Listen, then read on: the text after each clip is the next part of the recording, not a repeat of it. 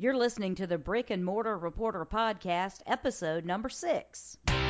Welcome to the Brick and Mortar Reporter Podcast, where we show you how to build your business brick by brick.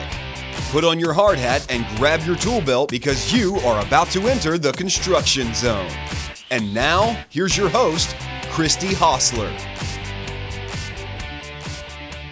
Hey, everybody. Welcome to the Brick and Mortar Reporter Podcast. I'm very excited about our guest today. We have Scott Millman coming to us from Detroit, Michigan. He is a business owner. He's owned a family business. He's owned a manufacturing business. He's got over 20 years of management and ownership experience in business. He's done a lot with organizations and government agencies in his area, and we're excited to have him today to share everything you need to know about what to do to run your business, to transition through a rough time in the economy, and also to come out on the other side with some new products. So welcome, Scott. We're so glad to have you here. To get started, how about you tell us a little bit about yourself, personally, professionally, anything you think we need to know to get a little bit of background on you so we can kind of know who you are. Hey, Christy, thanks for having me, first off. I really appreciate it. Thanks for being here. So, excuse me, and I'm still hoarse from a cold, so I sound a little scratchy still, but for the most part, I'm in good shape. So I am basically a fourth-generation business owner, and Bean Steel was a small steel service center that was started by, honestly, my great-grandfather, went through my grandfather, my dad, and then myself. And we did really well. I took over that company as president in 2006 when my father passed away, and took it from about $2.5 million company to a $7 million company before the recession. And when the recession hit, we suffered some pretty big losses as far as inventory goes, and there were a number of changes that needed to be made. And in that process, we were fortunate enough to come up with a new product and took the company in a completely different direction and started manufacturing a steel cover system for abandoned, vacant, and foreclosed properties. And obviously, you know that in Detroit, blight has been a huge issue as it is in other parts of the country. Right. So we kind of rebranded ourselves a little bit and went in an entirely different direction. And we took, a combined 30 years of knowledge between myself and my business partner and went in a totally different direction. And that part's been exciting. It's been a challenge because it's the first business we've, actually started from scratch. But it's been a great process. And I think the things that I did at Bean Steel over the last decade or so really helped us get to where we're at. That is exciting, especially whenever you can kind of see the transition from the old family business to actually being able to do the new, almost like a startup, and kind of still be in the same industry. So that's definitely a unique perspective on that. Now, Scott, you've mentioned that you were like the fourth generation owner of your family business. Did you always know growing up that you wanted to be an entrepreneur, that you wanted to be in the business? When did that come about? I think when my parents said at 15, 16 years old, if I wanted to get a car and pay for gas, that I had to go get a job. And since I didn't want to get a job at that point, but I wanted my car, I got into basically buying and selling baseball cards and sports memorabilia, just on a small scale. But wow. At that point in time, I kind of learned really quick that it was much better to be your own boss than have to go into work and have a job, because working in the fruit market when I absolutely had to wasn't ideal for me. So I kind of liked the freedom of being able to swing deals and, buy a baseball card for $1 and maybe sell it for $2 or $3 and be able to afford, gas back then was probably less than 99 cents if you can remember that far back. I do, yeah, I definitely remember. We used to always stop in Atlanta and always get the 99-cent gas every time we went somewhere. So that's great. All right, so we just dated ourselves right there. Exactly, exactly. I don't even know what generation they call us, but it's old at this point. So, but let me ask you this: I know growing up in a small, a family that's in a business and a small business, you got to see as a kid some of the ups and downs of what your parents went through and what your grandparents went through. And even with that, you still wanted to go into business. So you must have had a pretty good example set by what your parents and grandparents were doing. I think any business is tough. I think family businesses are very tough and dealing with the dynamics. And I've been fortunate enough through networking groups and business groups that I'm associated with, that I've known other third and second generation business owners. Working for family is an interesting dynamic. Right. My father and I had a very interesting dynamic, and I had to learn it was his way or no way, and we had to learn to separate the family part of it from the business part of it, and that's always a challenge. But we worked well together. I was taught very well by my dad, and I learned a lot of valuable lessons from my grandfather on how to conduct business, being professional. And I've got a great story that I've got to tell you.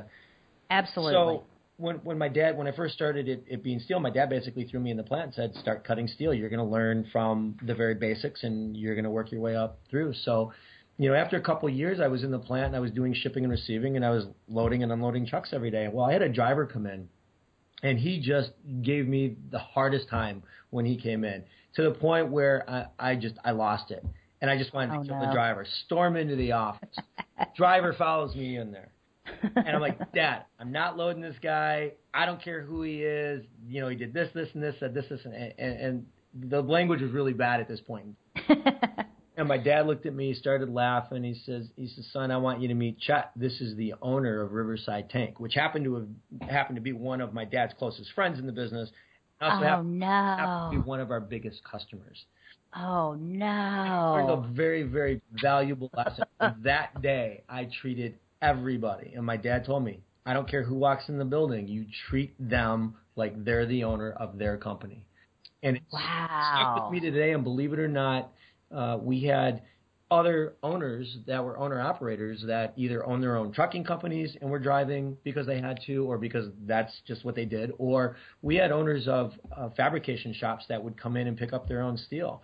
And so I instilled that in my guys to treat everybody that walks in that door, because everybody has the mentality in the steel business that these are just dumb truck drivers. And that's right. Yeah. You would not expect to see the business owner disguised as the truck driver, not even disguised, but as, coming in, doing the job of a truck driver. And you're exactly right. That is a valuable lesson to realize that it's not just the dumb truck driver. It could be your biggest client sitting there. It wow. was, and I learned it the hard way. So yeah, I would have. I would have hated to be in that situation. I probably would have wished the earth would have opened up and swallowed me in that office at that point. There's just not a lot you can say to recover. When you're that young, though, do you care? When you're 20-something and you're that mad, do you really care? No, that's the thing. Your age many times gets you out of that because you get the inexperience excuse. So that's a good thing. So, Scott, you mentioned you took over your business in the Beam Steel in 2006 after your father passed away. What was your biggest fear in taking the helm of the family business? I mean, 3 generations ahead of you. You had to have a little bit of concerns or some fears that you might have encountered. I think anybody that goes into a position, whether it's an executive of a large company or Fortune 500, or you're taking over a family business, I think when you're sitting there, you always worry about making mistakes, or what mistakes you're going to make, or if you can handle everything that goes on, if you can run it like your predecessor, in this case, my dad and my grandfather. There's a lot of things that go through your head. And I think ultimately you've got to kind of pick your path, figure out the way that you want to lead, and just gradually phase in those changes. I had a secretary that was with my dad for a very, very long time, and her and I did not get along. We did things completely differently.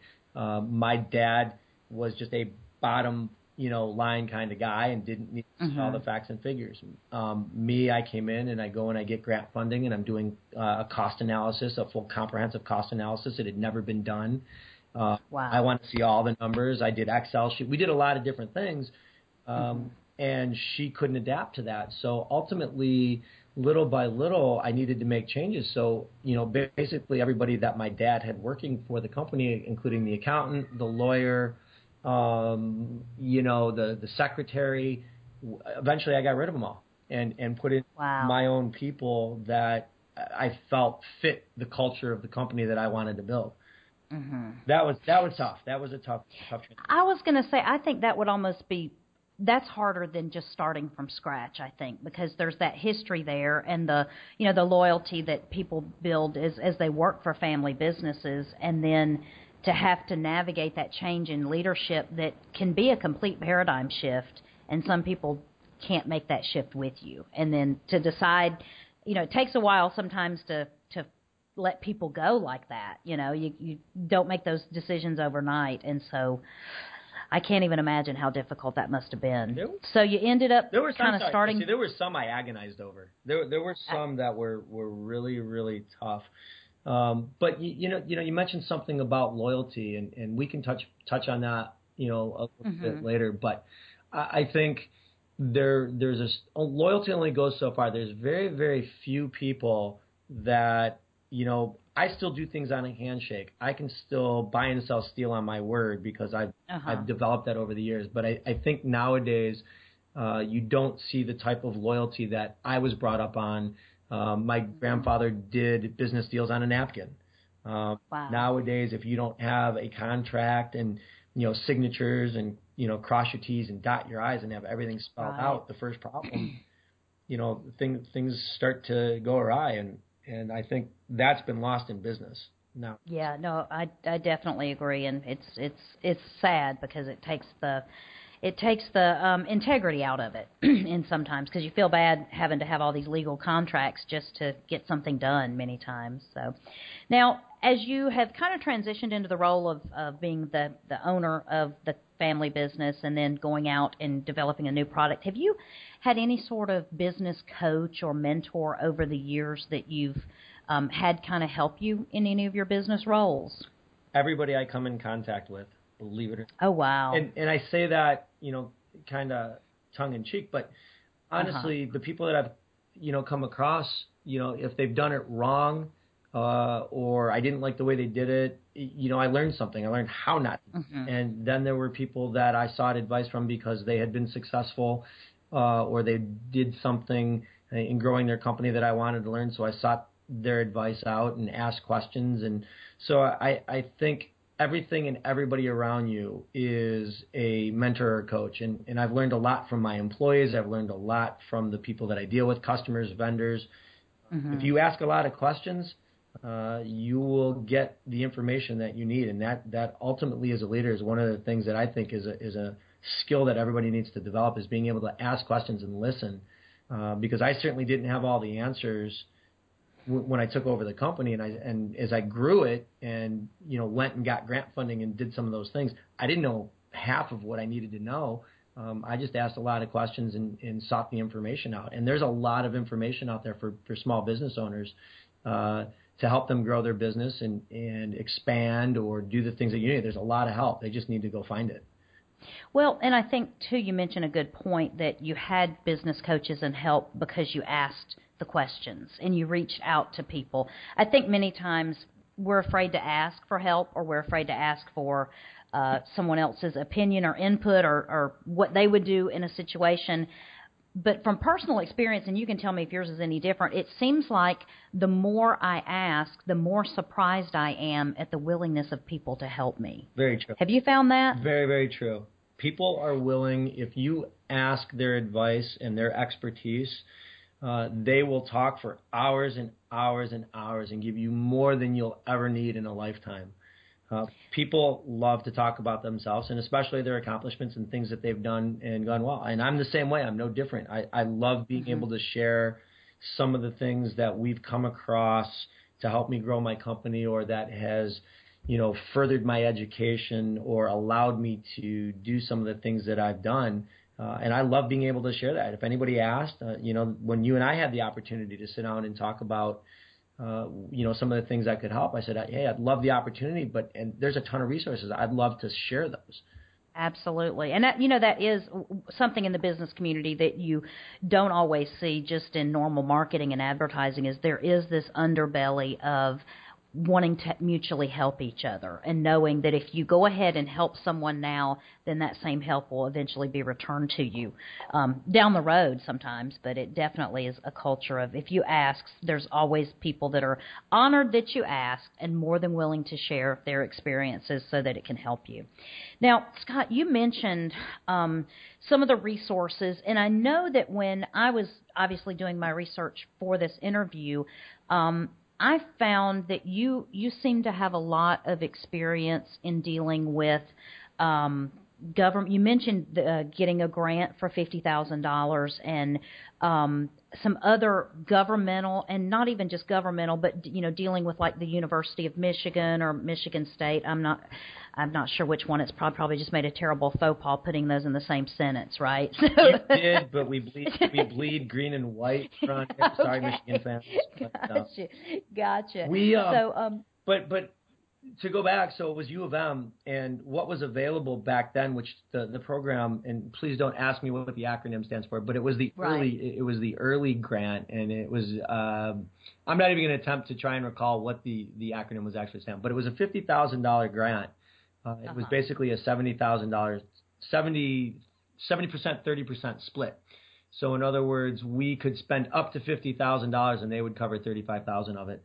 And we put all but $103 to use when we did our project. So through that grant, I was able to it was the first in the company's history, a full cost analysis that was done by a company called UHY, which was fantastic. I could plug numbers into my spreadsheet, and it would give me my labor cost. We calculated the amount of energy and energy that the shears pulled and my lights, and so we had pretty much every number at my disposal to figure out how to run my company effectively. We were able to build a brand new website. We were able to do ISO 9001-2008 certification. Okay. So, and we have one other project in there. I'm trying to recall what it was, but we managed to squeeze 4 projects in there, and we did QSLD as well, which is a government standard that we use to be able to supply the federal government and at least bid on contracts. So we used almost every dollar of that grant fund available. Now, in the state of Michigan, we have what's called MEDC, which is the Michigan Economic Development Corporation, and I'm almost positive that every state has something similar. Mm-hmm. We have SCORE, which has mentors, business mentors. They're retired business owners, most of them, or they're semi-retired and they still have businesses, and there's a wealth of resources there. And the funny thing about a resource is if you exhaust one, from that you will gain others if you ask the right questions. Okay. And so, going through MEDC, I kept asking questions. Are there any other grant opportunities? Are there other programs available? How do I cut through the red tape here? And that kind of led to like DEGC, which is the Detroit Economic Development Corporation, which led to, let's say, when Bean Steel being in the city, we could get what's called an IDD. It's an industrial development district surrounding our property. It would cut our taxes by 50%. Oh, wow. So there were so many things that we learned in going through the process just by asking questions and just seeking out what other agencies help small businesses. SBA is another very, very good resource for doing things. The Small Business Technology Development Center, they've been great to work with. We had, for a while, a growth group that we worked with. So we'd meet once a month and we'd strategize with them at no cost to us, ways that we could expand Bean Steel, ways we could maybe go in a different direction, and we spit out numbers and we powwowed for hours trying to figure out what ways we could make the company grow or cut costs or expand or where we should look or change manufacturing. It was phenomenal. That's interesting that you say that, because these are all community resources that were available to you right there. They could be different in every community, but the biggest thing is just diving in, rolling up your sleeves, and starting at one and leading to another and exhausting every other thing. And many times these organizations kind of work intermingled, don't they? One will hand you off to another and refer you to another, and I need, you want this, let's get you in touch with these people, and before you know it, you've kind of navigated this labyrinth of government agencies or economic development organizations that really all just want to help the small business succeed. I mean, is that what you found, that everything was about what can we do to help you succeed? Yeah, they all run in the same circles, believe it or not. They all know one another. The problem that you run into with that at times, though, is as much as they all know one another, they also compete. Right. And there's the ego factor that you tend to run into from time to time. But that being said, believe it or not, they do work fairly well together, and at least they will point you in the right direction and say, I can't help you here, but go talk to, excuse me, so-and-so at XYZ company. Right. And we go on there. Like we have the MMTC here, which is the Michigan Manufacturing Technology Center. Again, they couldn't help me on my the problem that I had at the time, but they pointed me in a different direction. So they gave me another piece of the puzzle. And I've gone back to them a number of times on other projects where they could help. So let me ask you this. How did you, or what was the catalyst for making you reach out to any of these other groups? Was it that the business was struggling and you thought, I need some help, or you wanted to go in a different direction and you wanted to expand and you were looking for help? I mean, what would a normal thing that a business owner would encounter, what would cause them to think, hey, there's somebody out there that can help me, I need to reach out for these kind of programs? All of the above. In my case, okay. In my case, it was being ambitious and wanting to grow my company. Okay. So you just went looking for help, saying what resources are out there to help us grow and help us survive. Yep. Okay. And expand and maybe go in different directions because it needed to be done. The worst thing a business can do is stay stagnant. You either be, and in some cases you can't get ahead of the curve, and in some situations you're kind of pigeonholed into either your product or your process. But if you're not looking at ways to innovate and change or adapt or get ahead of everybody else or distinguish yourself from the competition, eventually your business is going to exhaust itself and it's going to die. Right, and I think too, you mentioned the almost like the sessions where you met every week, and almost like I don't want to call it a mastermind group, but that kind of thing where you meet and you strategize and you throw out ideas and see what sticks and you get other people's opinion.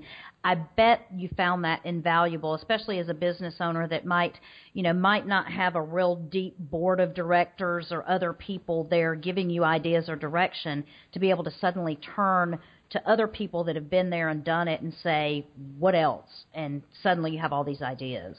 I'm by far not the smartest guy in the room. I just look that way because I surround myself with very, very good people. Mm-hmm. That's a learned skill, excuse me, in and of itself, is being able to vet people and do interviews and find out what works in your culture. And mm-hmm. you all know hiring, making the wrong hire, it costs you dearly in time, wow. training, and labor. So I made sure that I surrounded myself with good people. And like I said, you can always learn something from just about anybody. I was fortunate enough that, I was around good business organizations. I joined business networking groups. There was a group called Perspectives that was somewhat through the SBA, mm-hmm. sitting along with other business owners, and we would sit once a month and kind of throw out, hey, I'm having this problem in my business. It's critical mass, and everybody would stop what they're doing, and we'd kind of hash it out and discuss it. I sit on a couple of affinity groups through Walsh College, mm-hmm. same type of thing. So, you look to your colleges, like we have Wayne State. Walsh has the Blackstone Launchpad, which has resources. That same Launchpad is available at Wayne State here in Michigan. So, even if they can't help you for whatever reason, like with Walsh, because I'm not a student or an alum, I sit on the affinity board. I can't be part of the Launchpad. However, I can ask questions and I can get other resources and information. It's critical figuring out where to plug in and where to be able to get access to these resources. And I know they're out there in every state and every community, and I would encourage anyone that is maybe feeling alone and isolated and struggling to reach out, because there are some resources. I mean, no business incubator group or university that has business development wants to see businesses close their doors and struggle. So I know there's got to be resources out there for anyone that needs them.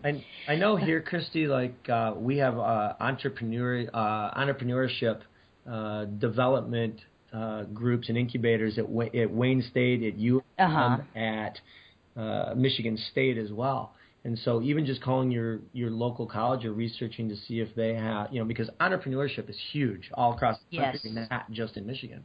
And Right. so by calling your local college, that could be the catalyst for sending you in 50 different directions of getting resources, because those are the people that deal with it day in and day out, and they're there to help small business owners be successful. I had never crafted a business plan. When I took over Bean Steel, we'd never had one in the company's history. Didn't need one. The company existed. But when I started Set Products and we started manufacturing a product, I needed a business plan because we were going to potentially go after venture capital or angel investors, and we needed it. So I actually had to learn how to craft a business plan. So I worked with our local Small Business Technology Development Center, and they helped me craft my business plan. Wow. I needed it for the first time today after 15 months. I believe it or not, needed it today. It was good that we had it. Most people never, they do their business plan and it goes in a drawer. But it's a living, breathing document that, believe it or not, up until recently, I said, I don't need it. I know how to run a company. We don't, right. And it's constantly changing. Why bother? Right. I can say having gone through the experience, it's a useful tool, and that's it. It's just a tool. And the other part is just being able to admit that after 4 generations of running a business and actually doing the tactical part of the business, you're able to say, hey, I need some help doing the strategic part of the new thing. So it's great that you got help doing that. And now that you have that done, it's there. And it can change and you can revise it, but you always have that basic outline that you started here and you go there, and then anytime you need it along the way, there it is. So I have a feeling before it's all said and done, you might pull it out and dust it off again and use it. I hope so. I spent 4 to 6 weeks crafting it and pulling my hair out. And I don't have a lot of hair, as you can see. So yeah, exactly. Well, and there's some differing opinions about that in the business world. Some people say, oh, don't wait. I think if you get to a point where you're writing your business plan is keeping you from taking any action whatsoever in your business, then it probably isn't an appropriate use of your time. But as long as you're moving forward and crafting the business plan as you're taking action, I don't think that's necessarily a terrible thing to be doing those simultaneously. You know what, Christy, that's a great point. The one thing that small business owners struggle with, and we all do this, we're so busy working in our company that we don't have the time to work on our company. That I'm as guilty of it as anybody. But you find that as all us small business owners, we're all working in our company, and the hardest thing to do is get out of our own way and work on it instead of being in it. And that there's a big distinction between the two. And I guess if you asked about failures at times or some of the stumbling blocks, I think as I tried to take myself out of running Bean Steel and kind of delegated that off and hired the wrong people, I think I made some bad choices as far as hires in attempting to. And you go back and you look in hindsight and said, yeah, I made those mistakes. I won't repeat them. But the goal ultimately was to grow the company and be better by getting me out of running day to day and being on the plant floor and being able to focus on expansion and new product lines and customer base and doing some of the things that I should have been doing. I think I made some mistakes along the way there. And it's something to be aware of as you're kind of moving. There's a fine line. Yeah, and even talking about working in your business or so much that you can't really work on your business, I think the more you're in the position of struggling as a business owner, the harder it is to step out of that working in your business because you feel like that's where the most productive use of your time is. But if you don't ever get out of that to work on your business, you might never have your business get to the point where you can actually use the strategic, focus for that. So I definitely think that's a good point. Now, Scott, as you were telling us about your businesses, can you we talked about a little bit of the failures. We talked about the transition from Bean Steel. Have you ever had it get so bad in the family business, especially after you took the helm of it, where you thought this might not survive and we might actually have to close the doors? And what did you do? How did you push past that point? And what were you going through at that time that made you say this is not the end? The 4 years 5 years from 2008 to 2013, all 5 years were in the steel industry. We saw unprecedented growth. 2007, early 2008, and steel pricing kept climbing and climbing. We were seeing record profits, and the company grew. And And then all of a sudden, you and I had, before we started taping, we were discussing kind of what the pricing did. And pricing went from, let's say, 50 cents a pound to 25 cents a pound. And wow. you lose a lot of money in inventory real quick. And everybody knows that you've got to maintain cash flow. So we were selling, we were still well under the market. Our average cost of inventory was 38 cents a pound. We were selling coils for 22 cents a pound just to have cash flow. Wow. I can't tell you the number of sleepless nights and 20-hour days I put in, that sick feeling in my stomach going, okay, we can't make payroll. I owe my vendors X and I've got this coming in and we can't pay them. There were some really, really dark days. I think I relied a lot on my resilience and my ability to pull through a lot of difficult situations. But there were days that I looked at my office manager and just shook my head. I really didn't know what to do and didn't know who to turn to at times. Really didn't want to discuss it with my wife or anybody else for that matter. One, there's the embarrassment factor that you're kind of watching your company go down the tubes, and by no fault of your own necessarily, but you got to kind of look at it from outside yourself and outside the business and say, okay, what do I need to do to make sure that my company survives? And I think once you get over the fear and that sick, bottom of, that sick feeling in the bottom of your stomach that we all get, kind of. I can feel that right now when you just talk about it. Police is coming up behind you at 16 and you get the feeling, right? So I was like, I'm telling my daughter who's going to be driving pretty soon. Exactly. Well, and I think though the part about that feeling and those crazy, just those sleepless nights and that terrible sick feeling in your stomach, that can either paralyze you and make you completely overwhelmed, or it can make you take action. And I think that people respond differently to that. And you seem to be someone that decided taking action was the right course for getting through that. I don't think you have a choice, but you're right. There are some that make that choice and are fighters and will come through it, and there's some that don't. We all know the stats about how small businesses, how many small businesses survive, how many startups fail every year, and with the numbers, and it's astronomical. I think ultimately, if you're passionate about what you do and you love your company or love what it is that you produce or the service you provide, you're going to find a way out of it. I think for me, finding somebody, whether it's a coach, a mentor, a confidant, somebody that can just listen and listen objectively and maybe give you some basic advice, or just to say, you know what, hey, you can get through this. You've been through tougher situations. That in and of itself is enough strength for a lot of people, at least it was for me, to be able to look at it and say, look, you know what, as bad as it is, I'll figure a way out of it. And ultimately I did. And it was tough. There were a lot of dark days. There were a lot of issues, but, I did what I thought was right. I sat, honest to God, with my lawyer and my accountant. They all told me to declare bankruptcy, and I told them I wouldn't do it. And they thought I was nuts. Wow. And I'll remember the conversation. I could tell you what time of day it was, what I was wearing. I could tell you what clothes were. But, wow. Gentlemen, I said, that's just not what I do.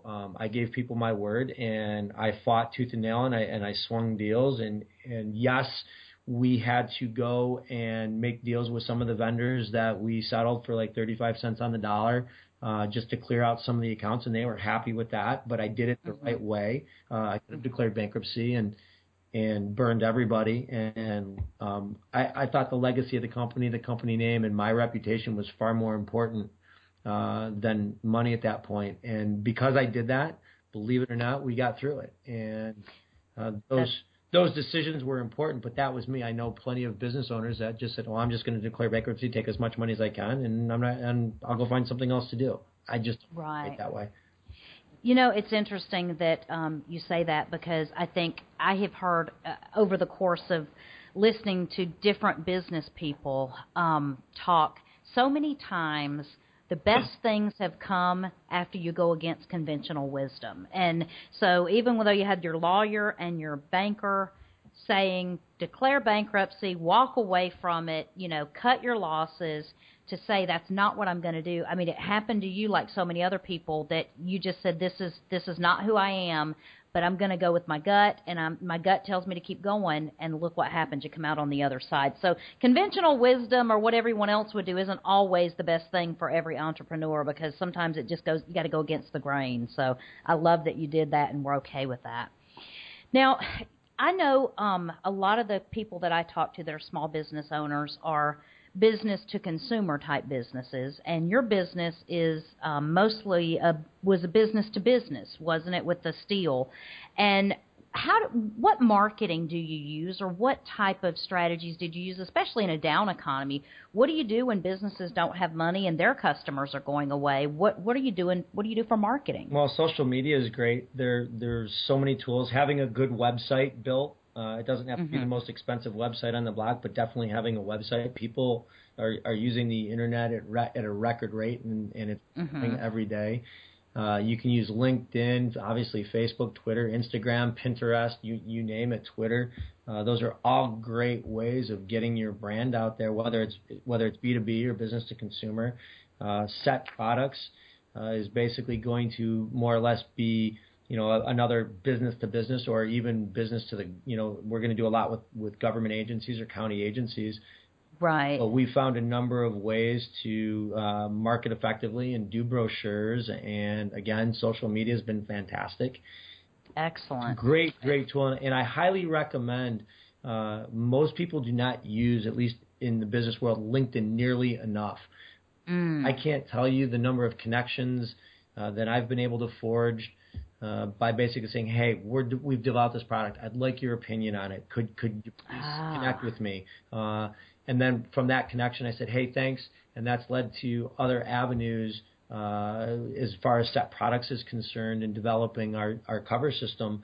And people have been very, very generous and very, very helpful. And believe it or not, it's furthered us along a lot faster by doing that.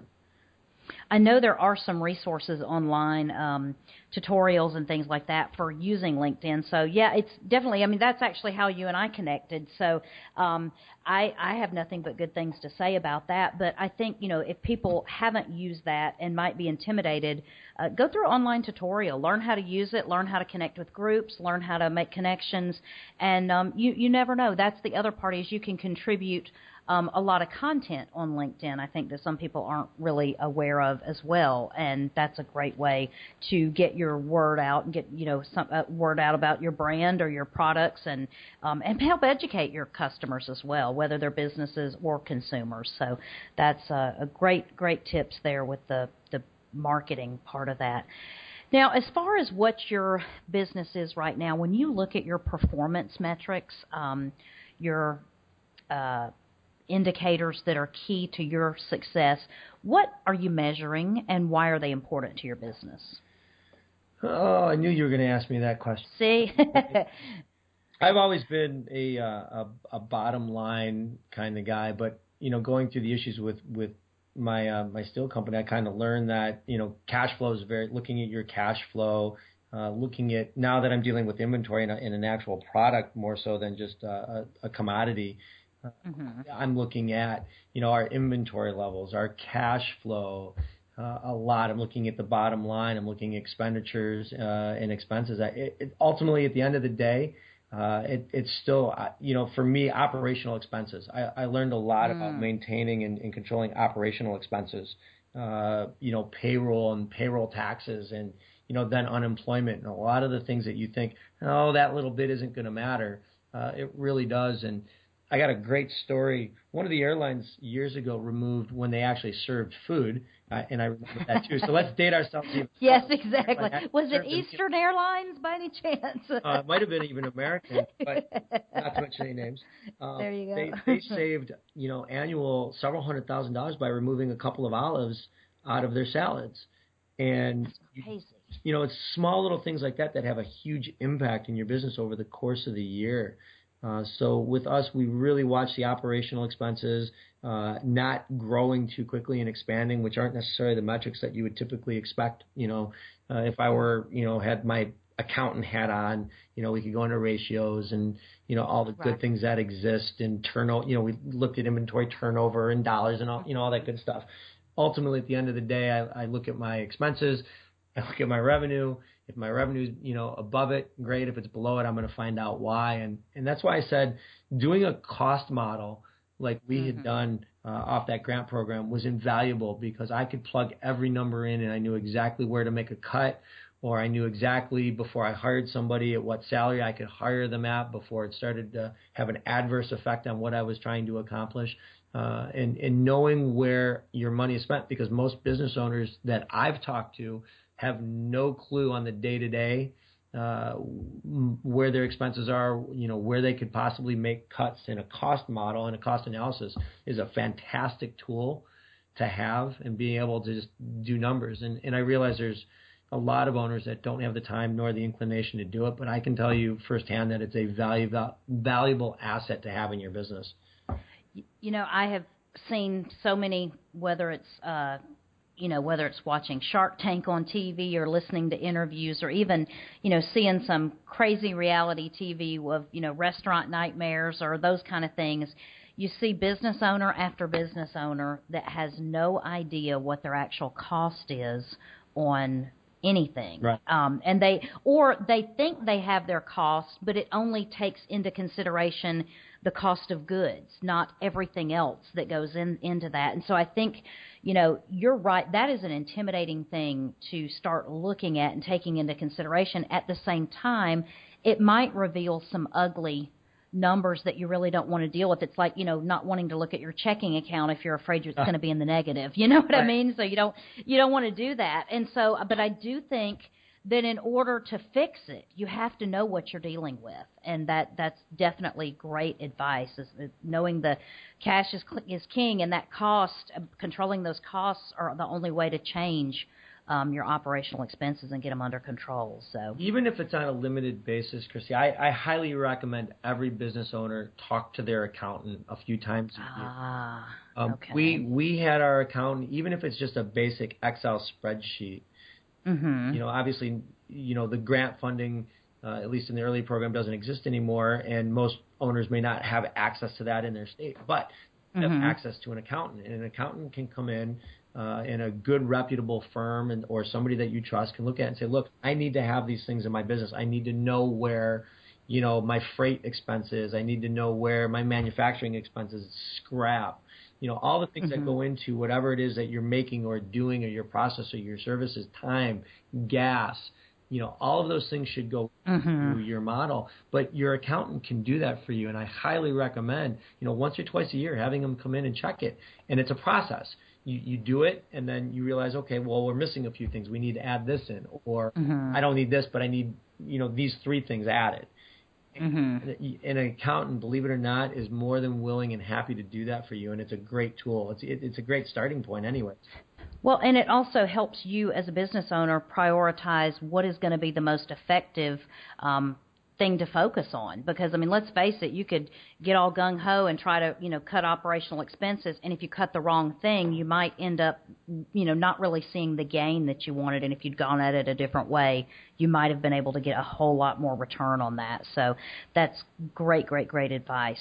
Now, hindsight's always 20/20. That's what they say anyway. So looking back over all your years as working your way up in the family business, and then taking the helm of the family business, and then transitioning into almost like a startup mode, what's the overarching main lesson you've learned in business that you could share with other business owners or people that want to be business owners? You realize it's not an easy question, Christy. It's not an easy question, and it might even be more than one answer.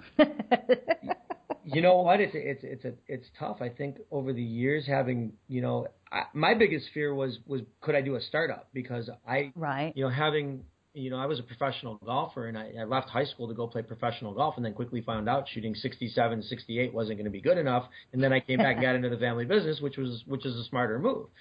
Right. So I don't have an MBA, I don't have a business degree. I'm pretty much a self-taught, hard knocks business owner.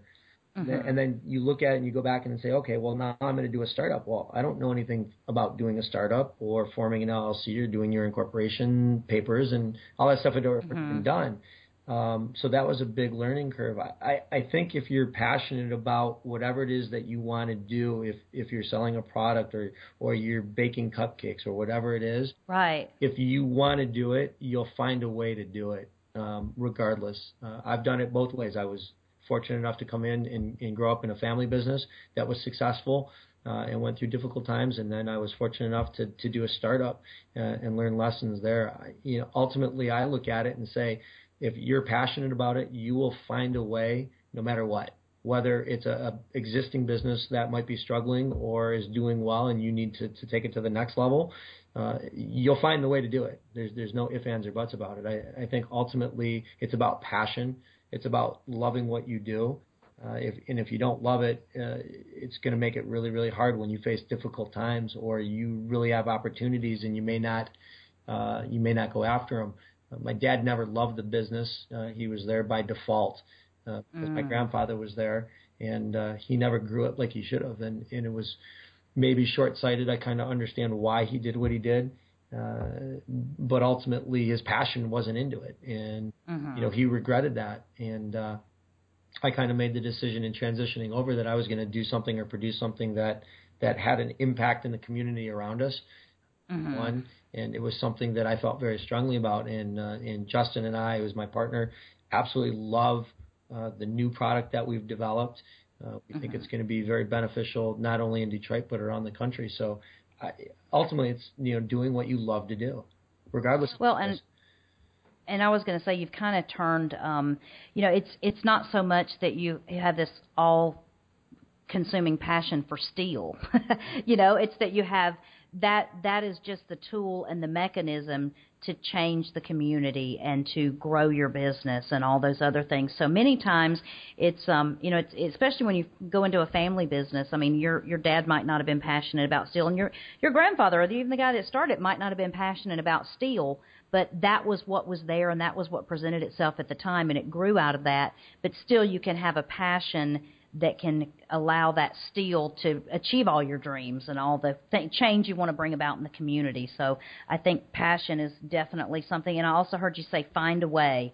And I always go back to that TED Talk that Diana Nyad did after she swam from Cuba to Key West. And she just said, find a way to do it if it's something you want to achieve. So I think that's awesome advice. 6 attempts, was it for Diana for her? 5 or 6? Yeah, it was I think it was her 6th time at 64 years old, which puts all of us to shame. Because I know I wouldn't attempt to do that at half of her age. So it's just crazy. But find a way, and you can make it happen. Now, what's the next step for your business? What do you see? I know you've got the year or so into the startup. What's the next step for it? Where are you going with it? So set right now. We are now starting to go after funding. We're on our 6th. We've produced 6 generations of product, and we've got a really, really strong product now. And so SET manufactures a steel cover that we use on vacant, abandoned, foreclosed, and blighted properties. And we know that's been a huge problem in Detroit. We know it's a huge problem across the country, not just in Detroit. We look at Pittsburgh and we look at Cleveland, even down by you, believe it or not, with all the years. And some of the damages. So we are actually going after funding. We're looking to foundations like the Skillman Foundation that is very active in fighting blight. We have the Blight Authority here in Detroit that we're working with. We've partnered with the Motor City Blight Busters. They're using our product on what's going to be their future youth center and headquarters for Farm City, Detroit. They cleared out 2 whole blocks of blighted homes. And they turned it into an urban garden. And the home that remains is one that SET Products is protecting. It's fantastic. They haven't touched the house or the system as of yet, and we haven't had any break-ins, knock on wood. So we see SET expanding rapidly and being, going nationwide at some point. We can basically pick up the process and drop it anywhere because we can kind of source the logistics and the steel. We just need to find the fabricator. Ultimately, we hope to have our own hub in Detroit, move right back into the city, bring some jobs back to Detroit for the city as well, and manufacture our products there. So we want to see manufacturing rebound, not just in Michigan, but in the United States as well. And so we're going to look to get our own facility at some point, have our own laser table and our own fabricators, and really hit a home run with this product. We're really excited about it. And you'll be creating more jobs by doing that too, right, with the manufacturing of that? We will. One of the things that's in our business model is we feel that neighborhoods are going to grow if the people within those neighborhoods are actually participating. So we want to bring them on board to install our systems. I have another nonprofit, believe it or not, that I teach golf to wounded warriors and others with disabilities. So we'd like to partner up with a couple of veteran organizations and put some veterans to work as well, and make that part of our business plan, and bring veterans and then again the local community, wherever that may be, whether it's Detroit or elsewhere. Love that. I know local business is the key to economic recovery for so many communities, and I'm so excited that you're doing that. You know, I just realized, Scott, that we probably have not given a great explanation of what Set Products is. Let me tell you what I know about it, and you can correct me if I'm wrong. But essentially, in traditional places where there's abandoned houses or blighted properties, you will see windows and doors boarded up with plywood or some other type of wood, and it can easily be destroyed, broken into. It deteriorates over time depending on how long it sits blighted. Yeah, it gets wet. Less time in Detroit than a lot of places. And so what you've created is using steel. You've been able to manufacture closures or coverings, I should say, for windows and doors that essentially get installed, make an impermeable entrance that entrance into the building, the vacant building, whatever it used to be, is now impermeable because it's covered with steel. And the best part is that whenever that property is now being renovated or reused, that steel is ready to come off. All of that can then be reused on another property or another installation. Is that a pretty good assessment of it, or what else do we need to tell about Christy, it? what do you want per hour? Because you just got hired as the marketing. I stumbled through your advertising representative for Set Products. You got it perfect. Okay. The Set system is really interesting. We use a tamper-resistant screw. We have keyways that are built in at the tops of each of the pieces so they can be hung relatively easily by a single individual. And so while a two-man crew can go in, they set one screw, hang it almost like you're hanging a picture. One guy can drill the holes or set the screws, and they can work around a house relatively quickly. What makes our system unique is we have a hinge door system that, believe it or not, is built entirely around the lock. Now, Master Lock developed a shackle that's 50% harder. It's a boron alloy.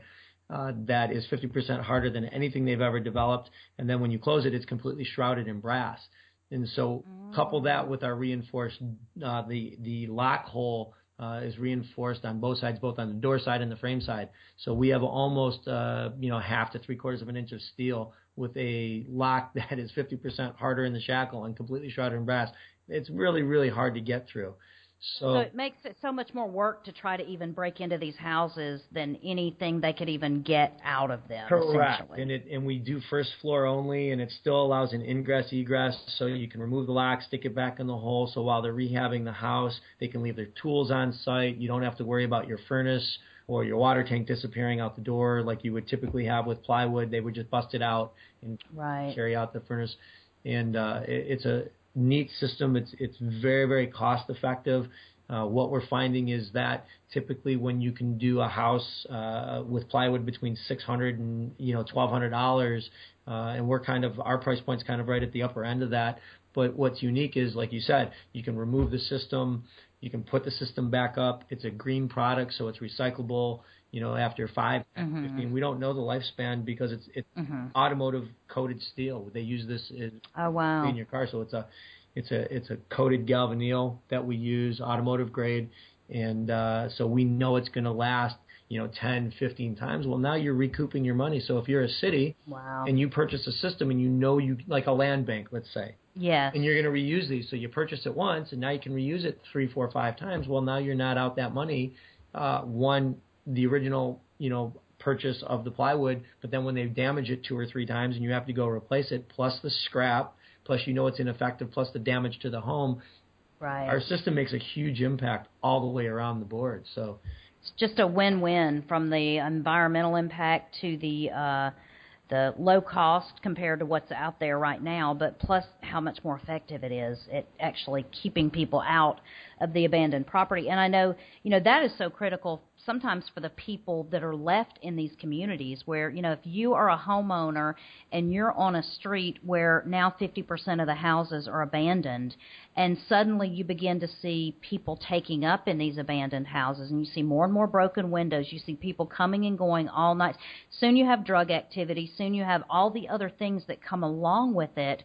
And so what you're essentially doing is you're not just preserving the abandoned house, you're preserving the community by being able to keep undesirable elements out of those abandoned buildings. So I know that is so critical in Detroit, but not just that area. So many areas of the country need that kind of stuff. So we are going to link up your website and that sort of thing in our show notes, so people can go there and find the links to Set Products and see some of the things you guys are doing on your website and that sort of thing. So that's excellent.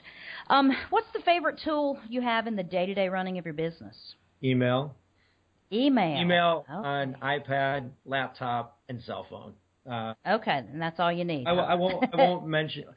Christy, we do so much by email back and forth, and I know there's other applications that make communication easier and faster. And I'm techie, but not that techie.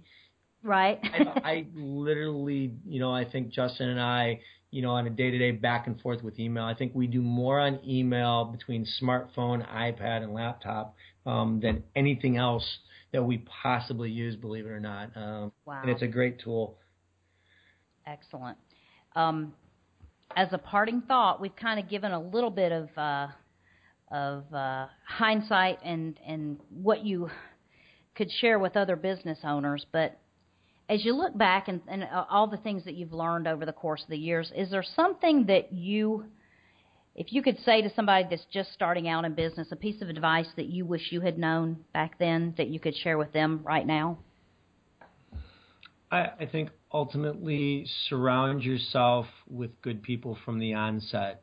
So if it's starting out, when we started Set, find a law firm that specifically does LLCs or S corporations or that's their specialty. When we filed our patent for the design and manufacture of the Set system, we found a really, really good patent firm.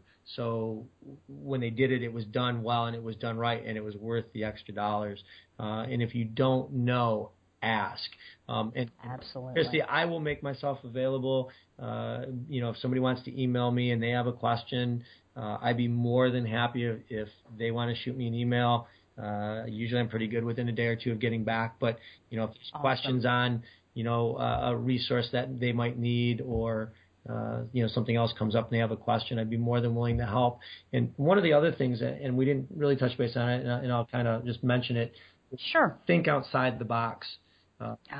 You never know what opportunities. Like we were just discussing Set Products being green. Well, it lends itself to, hey, can we go after grant funding because it's a green product? It's recyclable. Most people wouldn't think about it, you're going to scrap it at the end of its life cycle. Yeah, right. Meantime, it's a green product, right? Why can't we go after grant funding and some of the other there? There's a great tool called for any business. It's called Grant Gopher. And each week they'll send you, some of the grants, but it's a great tool to kind of mine for grants for whatever your particular company may be. And it doesn't apply for everybody, obviously.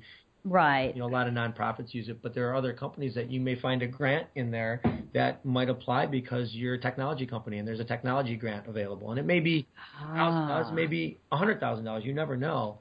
Right. But those things are there. And one other thing that I'll mention is there's a lot of local foundations, like we have Kresge Foundation here or the Skillman Foundation. All those foundations are in our area. They do specific things as far as neighborhoods and community improvement. So for us, those are our points of contact. But those are other places to reach for information. And you may ask questions there. So, like I said, there's a million resources. You've just got to be willing to think outside the box and ask a lot of questions. And I think the hardest thing for an owner or a leader is to listen, because there's a ton of information out there if you just go looking and you ask the right questions and you listen. Excellent advice. And Scott, I'm going to, in the show notes, I'm going to link up to all these resources that you've mentioned, the Grant Gopher, and even with your email, where to find you online. Do you guys have a Facebook page? We do have a Facebook page. Is it facebook.com/ Set Products? Is it Set Products? Inc., okay. I believe. Okay, Set Products Inc. I'll find it. See, that's a and tough make question sure right there, because we put it in there when you first do your Facebook page, and then later on you go, that's not user friendly. Yeah, exactly. So, but Facebook, and they can get us through the website, and there'll be some changes coming to our website pretty soon. We're looking at doing e-commerce for the Oh, good. system. Okay. So there'll be some interesting things coming up, and believe it or not, we're already looking at I wouldn't call it an expansion, but we're already looking at going lighter, and we're looking at alternative materials for the system itself. So we're already looking ahead down the road. Ideally, we'd like to make the product so maybe a 105-pound woman could, possibly put this up to cover her cottage. Let's say up north, like in northern Michigan, where right. of their cottages.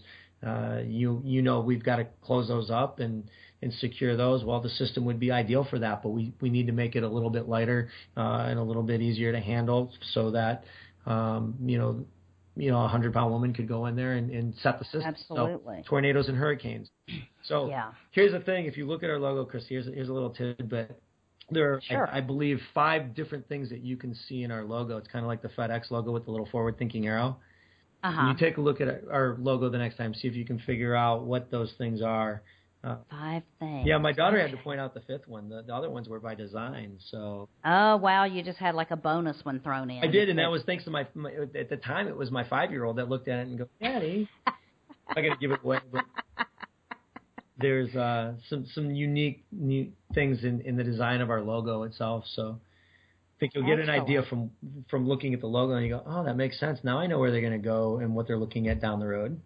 Yeah, no doubt. We'll have to. We might need to have a contest or something like that. If you can send me the 5 things, we got to give away something. There you go. We'll figure that out. That's not a. That's right. If you find the 5 things and the Set Products logo, send them to me, and we'll get them to Scott and see if we're right, and pass them along, and we'll get you a prize there. One last thing, Christy, while I'm thinking. Sure, absolutely. Is for all the owners, give back to your local community. It's very important that if you have a standing business that you take care of the community around you. We were on an industrial road, but on both sides of us and down the block, we were actually in a residential area, and we worked really closely with our block club in keeping our building and our lot clean and keeping the rats and mice.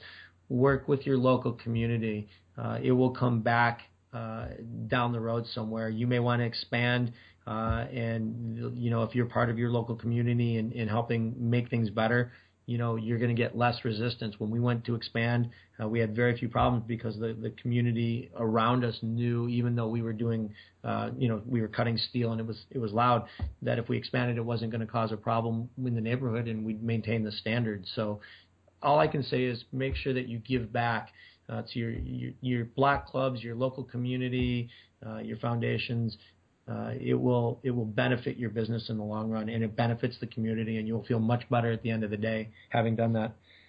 Absolutely, and that's one of the things why our focus is on local business here on the Brick and Mortar Reporter podcast. Is we know that economic recovery in any community can be completely brought about if enough people got behind the local businesses in that area. And if you shift, people say, 10%, some people say just $20 a week. It doesn't really matter what the shift is, but every dollar that you can possibly spend and keep in your local community is going to be much better than sending it to a large corporation that will keep a fraction of that in your community and might not necessarily be the good stewards of your community that you would be. Those local businesses are the ones that are going to support the nonprofits and, back the little league teams and employ your neighbors. And so we definitely believe there's so much value in building the community by building the businesses. So well that's said. definitely a great point. So, Scott, it has been an absolute pleasure to talk to you, and I hope that whenever you get down this way, if it's for golf or any other fun and exciting adventures, you will have to look me up because I will definitely take a lesson from you. I have nowhere to go but up with my golf games. I'll be happy to give you the lesson, Christy, but I'm going to tell you that, looking at your picture because, everybody else can't see it, but you're a big kayaker and so am I. Yes, and love it. fishing and, if I get down your way, it's definitely, definitely ultra running, territory for me and, getting down into the mountains and, absolutely. Greenville was fantastic. I loved it down there. So well, and we've got plenty of kayaks, so we always have a spare to take along friends. So definitely look me up when you're down here. But it has been a pleasure. I'm so thankful for the amount of time that you've given us today and so many things that people can actually take and walk away and tomorrow go out and take action on. So I appreciate that and appreciate all the resources that you've shared with us tonight. So thank you again from the bottom of my heart, and we will be in touch. My pleasure, Christy. Thanks so much for having me. Thanks so much, Scott. Have a good night. You too. If you've enjoyed listening to this interview today and you've enjoyed the content and the experiences that were shared here, I would be so happy and so grateful if you would take the time to go into iTunes, leave us a quick review or rating. We appreciate all of your feedback. We love hearing from you. We want to make this podcast the best it can be with every single episode. So hop on over to iTunes. I'll have the link listed in the show notes, and you can give us a review and or a rating, and we thank you for it. You can find all the resources mentioned in this podcast in the show notes at www.brickandmortarreporter.com. Thank you for listening to the Brick and Mortar Reporter Podcast, where we build businesses all day long with no permits. Remember, local businesses are the backbone of our economy. So, whenever you have the opportunity, choose local.